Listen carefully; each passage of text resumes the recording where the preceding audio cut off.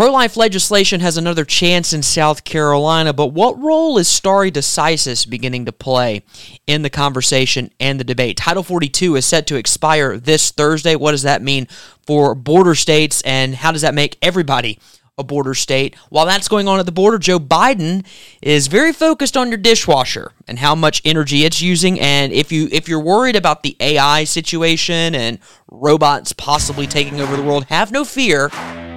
We've got just the person in charge, as the AIs are. All of that today on the Palmetto Family Matters Show.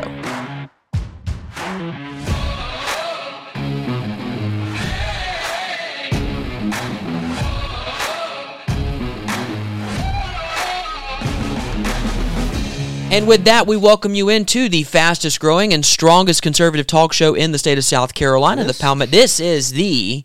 Have you ever heard that before? I've never heard that before. This is the Palmetto Family Matters Show. Justin Hall, Mitch Prosser here with you on Tuesday, May 9th at 11:17 a.m. in the year of our Lord, 2023. It is the final week, wink, of the legislative session in South Carolina. It would be called Sine Die Week. Except we don't have a sine die resolution. There's no agreement yet between the House and the Senate on that sine die resolution, which would take effect this Thursday, 5 p.m. Just when you thought you were out, they pull you back in. And as we've said so many times, the state's a lot safer when the people aren't in the building. But maybe in this case, things could be safer with the people in the building because as you remember, House Bill 3774 died a wretched, tumultuous, writhing death inside the South Carolina Senate chamber. Mm-hmm. I will not get into the reasons why, but there is hope. The Senate earlier this year passed Senate Bill 474. Mitch, do you remember a couple months or so ago, we kind of talked about a strategy that could work, and it seems to be that strategy is beginning to take effect. The game plan is beginning to roll out. It is. Right now, as we sit here chatting with you, the full House Judiciary Committee has received a favorable report from the subcommittee, from a Judiciary subcommittee on Senate Bill 474, with amended language provided by Representative John McCravey of Greenwood. They have added another amendment put forward by Representative Jay Jordan just recently in the full committee. So now Senate Bill 474, the Heartbeat Bill 3.0, is being heard in the Judiciary Committee. In all likelihood, it will receive a favorable report out of full committee and will go to the floor of the South Carolina House of Representatives. Right. Now, here's where things get interesting. And if you're on Twitter, if you follow Jeffrey Collins from the AP, he did a really good job breaking this down on a Twitter thread earlier today and yesterday. You would think you're up against the clock here because Thursday, 5 p.m. is coming. Can this get done? Because if they amend it, and they have, and it passes in the House and it's amended, guess where it's got to go? Back to the Senate. Back to the Senate for concurrence. All of that to say that life has one more shot in the 2023 legislative session. Yeah. Well, and that's what we're being told. I love that. That's what we're being told. And we have worked very closely with state legislators, both in the Senate and in the House, on this over the last, Palmetto Family's been a part of this fight since 1994. But in the most recent years, in 2020, the fetal heartbeat bill was signed into law. Of course, you know the path that it took toward a death in the Supreme Court through an errant ruling of a right to privacy, which is in the state constitution. We'll get into that later. But we are now on a strategy to move the heartbeat bill ahead. Is it the best legislation that we could see currently? No, we believed that was, well, I'll say that yes, it is the best legislation that we have currently available. We believed that the Human Life Protection Act was the strongest, most pro-life legislation that was politically viable. And of course, we understand that the votes were not there in the Senate. The Senate 6 did what they felt was right in their own eyes, and they moved forward to kill that bill. So, yeah, you heard me. Okay. That was good. So we are now working with the Senate's structure in S-474, the fetal heartbeat bill. Of course, we know that language has been amended. Unlike other times before, many of those amendments, if not all of the amendments that have been discussed by the author of the bill, and those amendments have been discussed with leadership from both chambers of the South Carolina General Assembly. With that said, the issue now is one of time. And yes, there's a ticking clock, whether that's this Thursday at 5, as sine die would traditionally be signed, or if in some emergency callback from the governor, we have more session in the General Assembly next week. The concern still is the left's attempt to run out the clock. If you were to watch the full Judiciary Committee hearing, which you may be doing right now as we're talking. Split screen. I don't know that you're doing that right now as you're watching us, because it would have already been completed, I think, unless you're watching it on Tuesday afternoon, when they've said they will come back and be in session in that committee as long as it takes.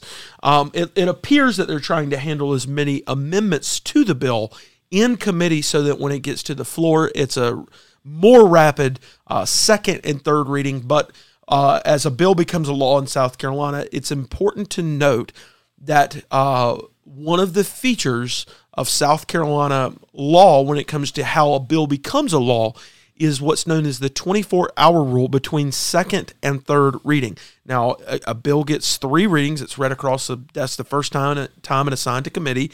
That's already been done. Once it's reported from committee, which will happen most likely later this week, it will be read the second time, and the second reading debate will begin. They can adjourn that debate fairly rapidly and hold a vote, and then convene third reading. However, that third reading debate or vote must occur in the next calendar day or 24 hours later, as to give time for the bill to manifest itself. And there are a couple ways around that. We won't go into all that today because I'm talking a lot already. What I will say is this: time is precious. It is short. And life has a chance in South Carolina through the fetal heartbeat bill, S-474, but it is going to take a lot of prayer on your behalf. It is going to take a lot of work on behalf of the House Judiciary, the full House of Representatives, not Michelle and the Tanners from Full House, if you watched that Friday night sitcom from back, family sitcom from back in the 90s. Yeah, sorry. Wow, now you're going to be humming that all day. It's going to take a lot of work, a lot of prayer, and we will keep you updated on the fetal heartbeat bill, which has the chance to save lives in South Carolina, whether it's the best bill or not. It is going to save lives, and we've got to do our very best to save lives of preborn innocent children in South Carolina. Yes, we do. I will take you to this point that what's been talked about already in subcommittee earlier today is this idea of stare decisis. Yes. There was an attorney that represented Planned Parenthood during the trial, or during the case, when the previous heartbeat law was sued. This is a quote from this attorney. Quote, "The role of stare decisis is to give finality so that the law is not constantly changing at the whim of the courts or the legislature." So what is this role of stare decisis? Stare decisis is a Latin term that means let the decision stand, or to stand by the things decided. It's been a foundational concept in American law. However, stare decisis doesn't mean that we can't go back and revisit the issues, because this is the same point that Clarence Thomas raised in his opinion that he wrote in the Dobbs decision. This is the same issue that Amy Coney Barrett addressed in her opinion in the Dobbs decision. Just because the court ruled doesn't mean the court didn't rule in error. I mean, really, if we want to talk about this, we can go back, Freudian slip. Let's go back to Plessy Ferguson. Yeah. Ruled incorrectly then, Right. Thank the Lord that we didn't adhere to stare decisis at the finality and we got Brown v. Board. Right. There are plenty of other situations, and most notably in this case, you have the decision of Roe and Casey.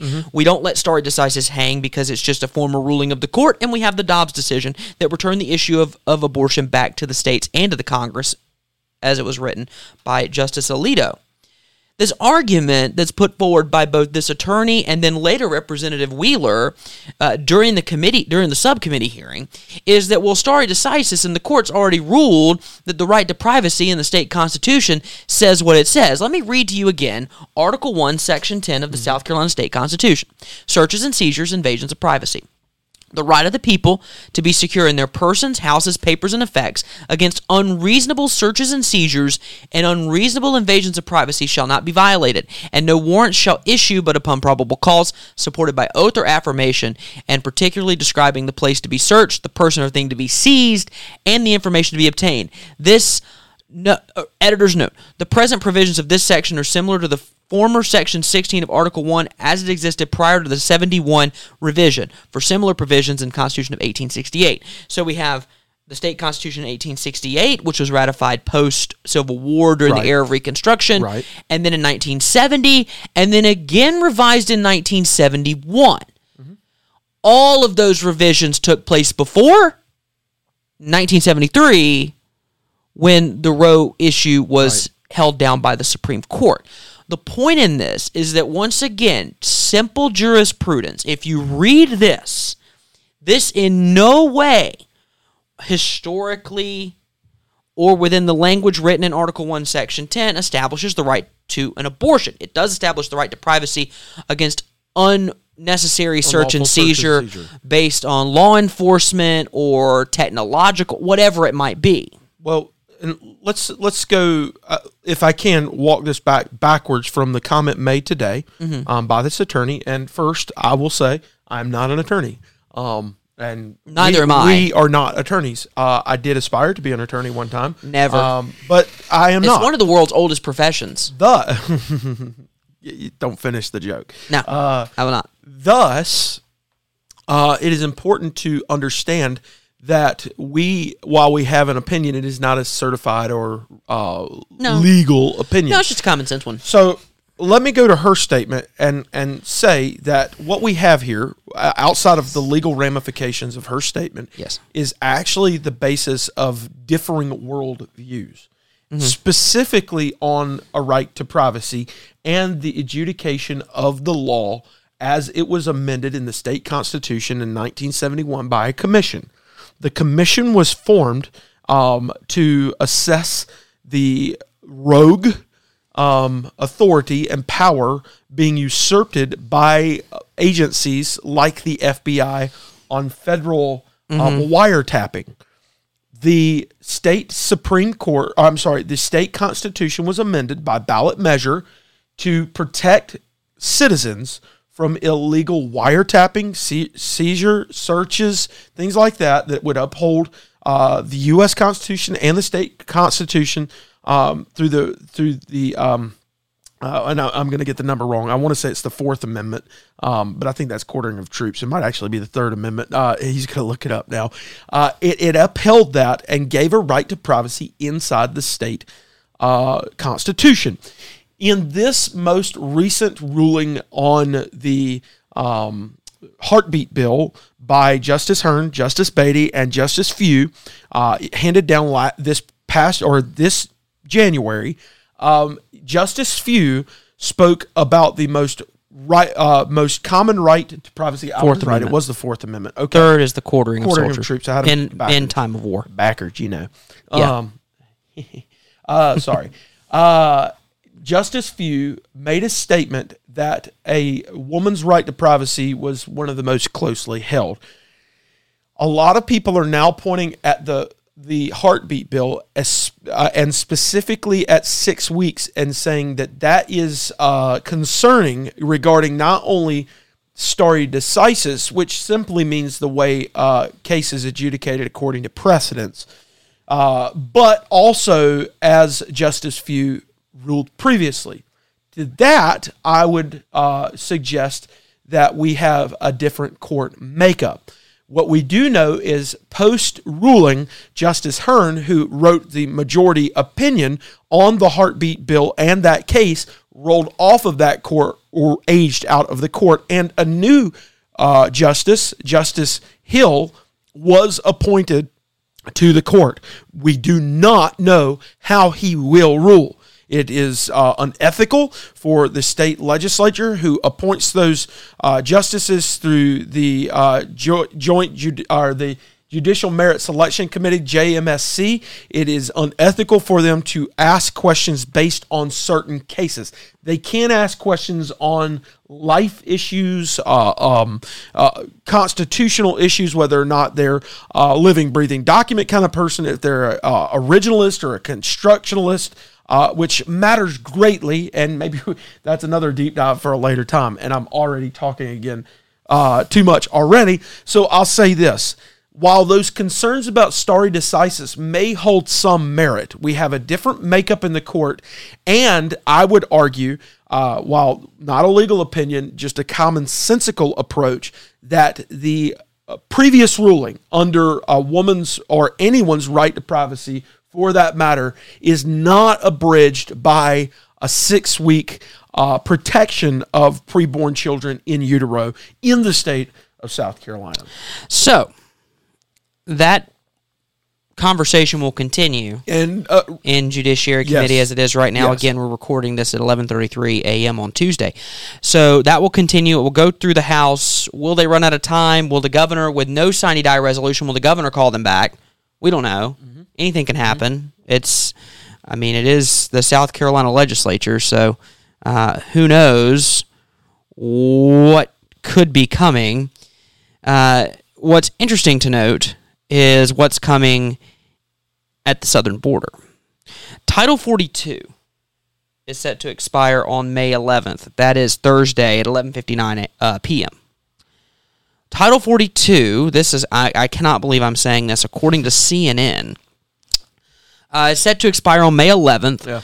Title 42, the CDC director issued this. Basically, it kind of quelled down migrant movement into the United States based on COVID, because the Biden administration is set to have most of the COVID policies sort of rolled back and timed out, sunsetting, if you will. Title 42 is ending. Now, we're already seeing massive numbers pouring across the southern border. There's no doubt about that. Governor Abbott of Texas is enlisting Texas State Guard. They're building portions of a wall down there. The Texas State Guard is. Meanwhile, the Biden administration appears to allow the sunset, and then they're just going to do nothing. It's just nothing. Business as usual. That's a problem, because business as usual has seen hundreds of thousands, if not millions, enter into the country since he became president. If you remember, when he was president, right at the beginning of his presidency, there were migrants wearing shirts that said, "Thank you, Joe Biden." So we have a serious issue here. Absolutely. And the director of Homeland Security, Secretary Mayorkas, is basically saying that if you're being lied to by these drug runners, by these smugglers, quote, you're being deceived, and you're risking your lives and your life savings only to meet a consequence that you do not expect at our southern border. Quote, the border is not open, it has not been open, and it will not be open subsequent to May 11th. Well, that's just not true. That's just not true. In fact, Bill Melugin of Fox News tweeted this earlier today. New, per multiple CBP sources, last night, CBP and Border Patrol leadership made the decision to authorize all Border Patrol sectors to begin safe street releases of migrants to communities across the border if NGO shelters and CBP facilities do not have the capacity to hold them. This means in the coming days, we will likely begin to see mass release of migrants at bus stops, gas stations, and supermarkets in communities across the border. That doesn't seem smart. That doesn't seem like a good idea. Yeah. We are going to see thousands, you're talking possibly 250,000 people in a month. Oh yeah, crossing the border. Yeah, the reports are, and you know the media is very careful to say working age males. In certain sectors like the military, they would call those fighting age males. I won't jump into that, but I kind of did veil a jab there. It's very concerning what we're seeing at our southern border. Mm-hmm. And the whole premise behind this, and we've heard from our own U.S. congressmen like Jeff Duncan and Ralph Norman and William Timmons on this issue, Joe Wilson on this issue. They've been down to the southern border, and what they are seeing is a crying shame for two reasons. First of all, our southern border is a sovereign national border.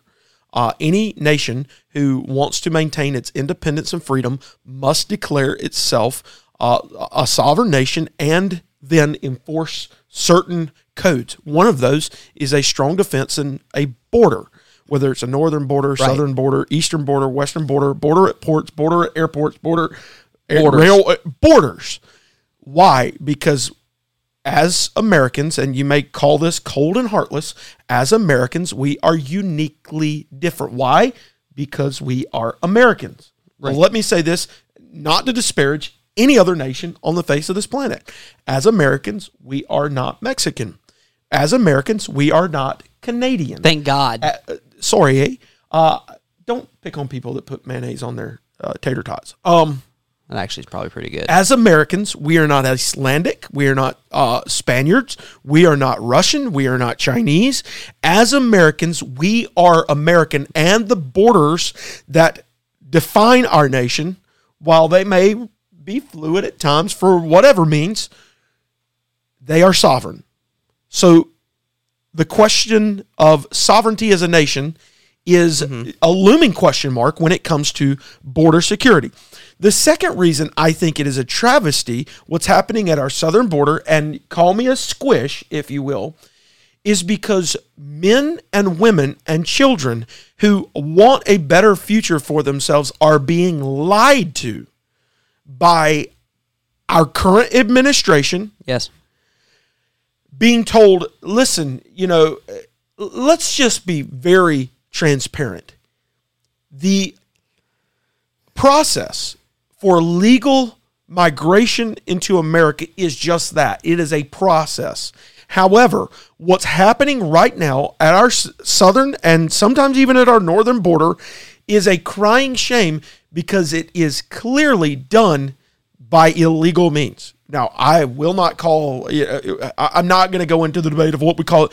It is being done illegally. Right. There's legal means, there's illegal means, and right now there is no enforcement of legal statute at the southern border by and large, which means that women and children and men who are trying to help their families receive a better life are also being co-opted by drug cartels, terrorist organizations, and if you don't believe me, there's proof. Specifically with the drug cartels, and then there's highly suspected probability of gang-related activity, which I don't know if they're terrorists. Yes. Their job is to create terror. Yes. And whether Al-Qaeda, Hezbollah, ISIS are at the southern border through radical Islamic terrorism, I don't know, but I'll tell you this. Gangs and cartels are raping, pillaging, destroying people's lives, not just on the Mexican side of the southern border. They're doing it on the U.S. side of the border, and we have got to get this under control. And when the Biden administration sends 1,500 National Guardsmen and women down to the southern border to do paperwork and stock shelves of toilet paper and reams of paper and, give out candy bars, that's inadequate. That's not what they need to be doing.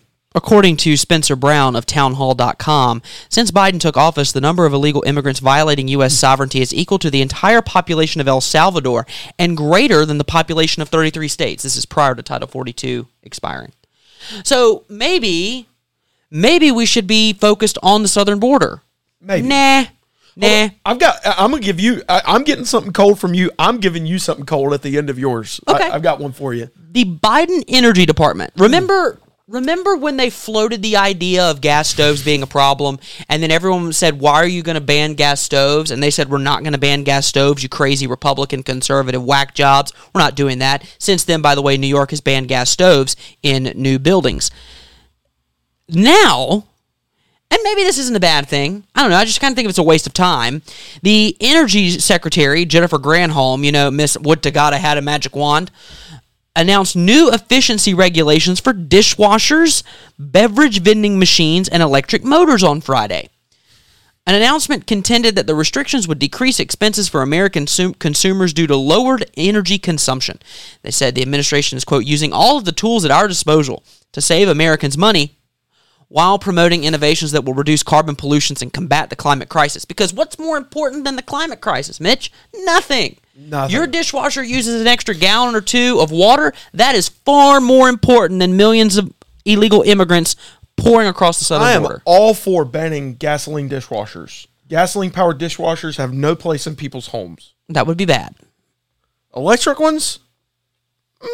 I mean, however, if you're already having brownouts and grayouts in places like California and New York, I guess you're going to have to tell people they can't wash their dishes. Kids, lick the plates clean. New dishwashers imported in the United States beginning in the year 2027 would have to consume 27% less power and use 34% less water.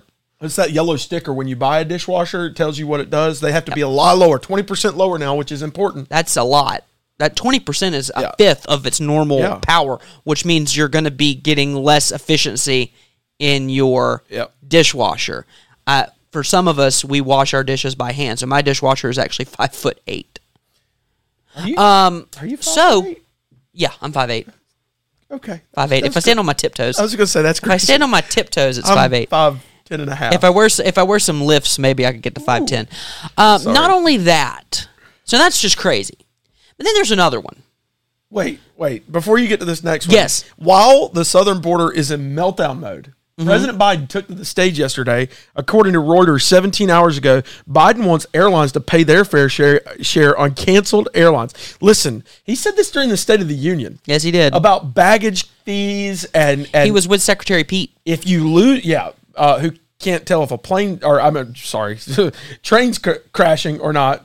Can't fill potholes. Whatever. Listen, come on, man. Airlines need to pay their fair share. Whether it's Southwest or American or, They need to pay for the canceled TWA, which doesn't exist anymore, President Biden. Spirit. Careful. Not to disparage Spirit or Frontier in any way, shape, or form. You know what you're getting into. Alaskan Airlines. Listen, we don't need to worry about... What's that Swedish airline? There's a Swedish airline. I can't think of it. I want to quote the Swedish chef here. No. Sorry.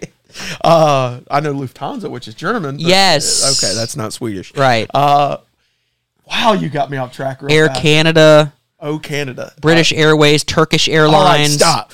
Here's the deal. This is handled JetBlue. While your family is concerned about whether you're going to get your next paycheck or not because of job loss and job crisis, inflation is crippling people left and right, stagflation where wages aren't increasing. And if you want to buy a new home, good luck because interest rates are going to be slightly higher by about 4 points than they were just a few years ago.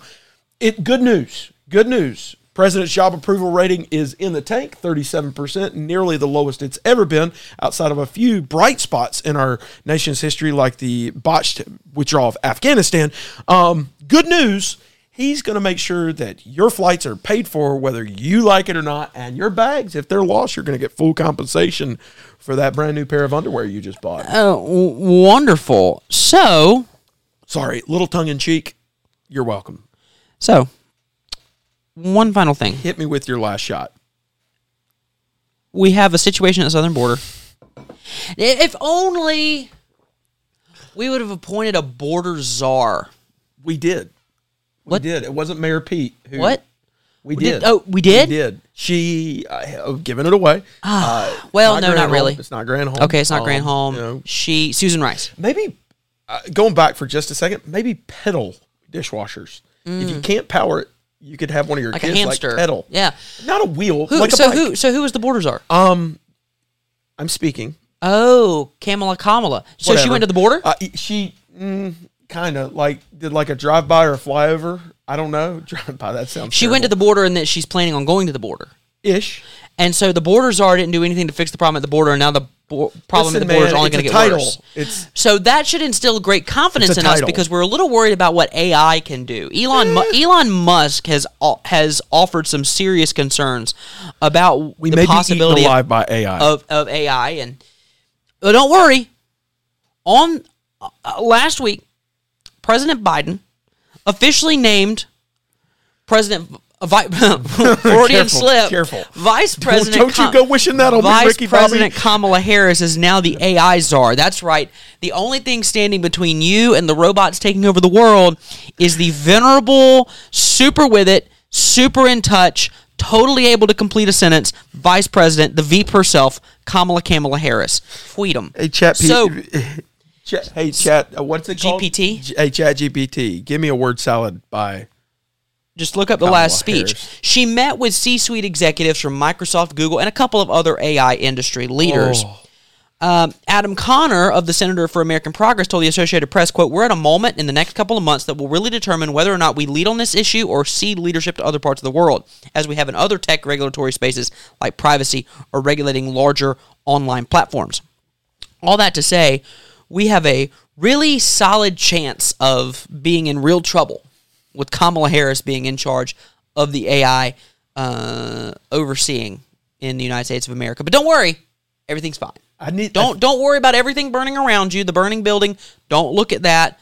Just everything's fine because we're super diverse and we're letting the kids mutilate themselves, and we're now pushing for minor attracted persons to be totally fine. The UN's doing that. Like, everything's fine, guys. The whole world's burning down, but everything's okay. By the way, as we wrap up, have you seen the movie Nefarious? I have not. Steve Dace's movie, based on the novel A Nefarious Plot. Okay. It's a movie about this murderer who is claiming that he's possessed by a demon. Interesting.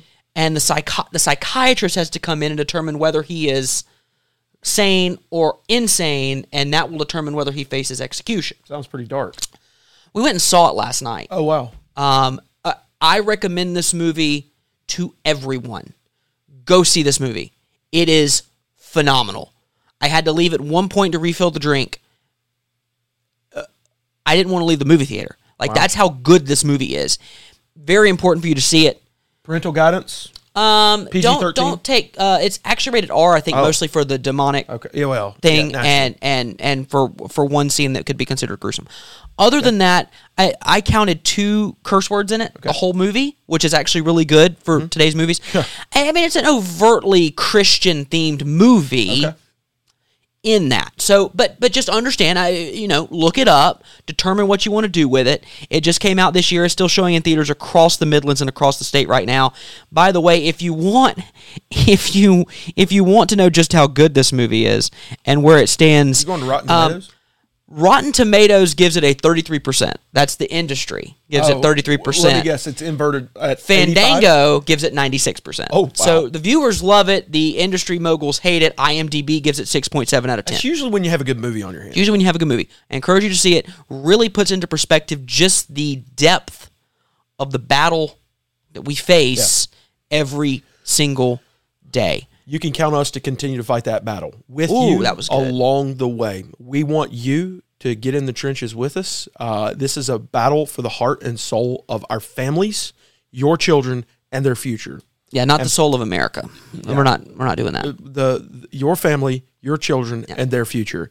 And we want to be there with you, and we want you to be there with us every step of the way. So lock arms with us at Palmetto Family as we continue to make South Carolina a great state to live, work, and raise a family by ensuring that South Carolina is where God is honored, religious freedom flourishes, families thrive, and life is cherished. That's not just a slogan. No. We believe it. I have a stack of papers over on my desk that we're going to begin to we're doing research on, and we're going to bring that to the floor here very soon on what we're doing to not only advance life in South Carolina, but I think it would be advance life more abundantly in South Carolina, and we'll be talking about that in the near future. And I'll say this, and we're going to wrap. We will not be forced. We will not be pigeonholed into the argument that we are pro-life, or I'm sorry, that we are pro-birth and not pro-life. We are pro-life from conception to natural death and at every stage in between. And you can expect Palmetto Family to stand as the cultural conservative Christian guardrail in South Carolina, keeping the forces of evil from driving everything that you and I care about off of the cliff. You need to stay updated with us as this life debate continues. This is a very important week.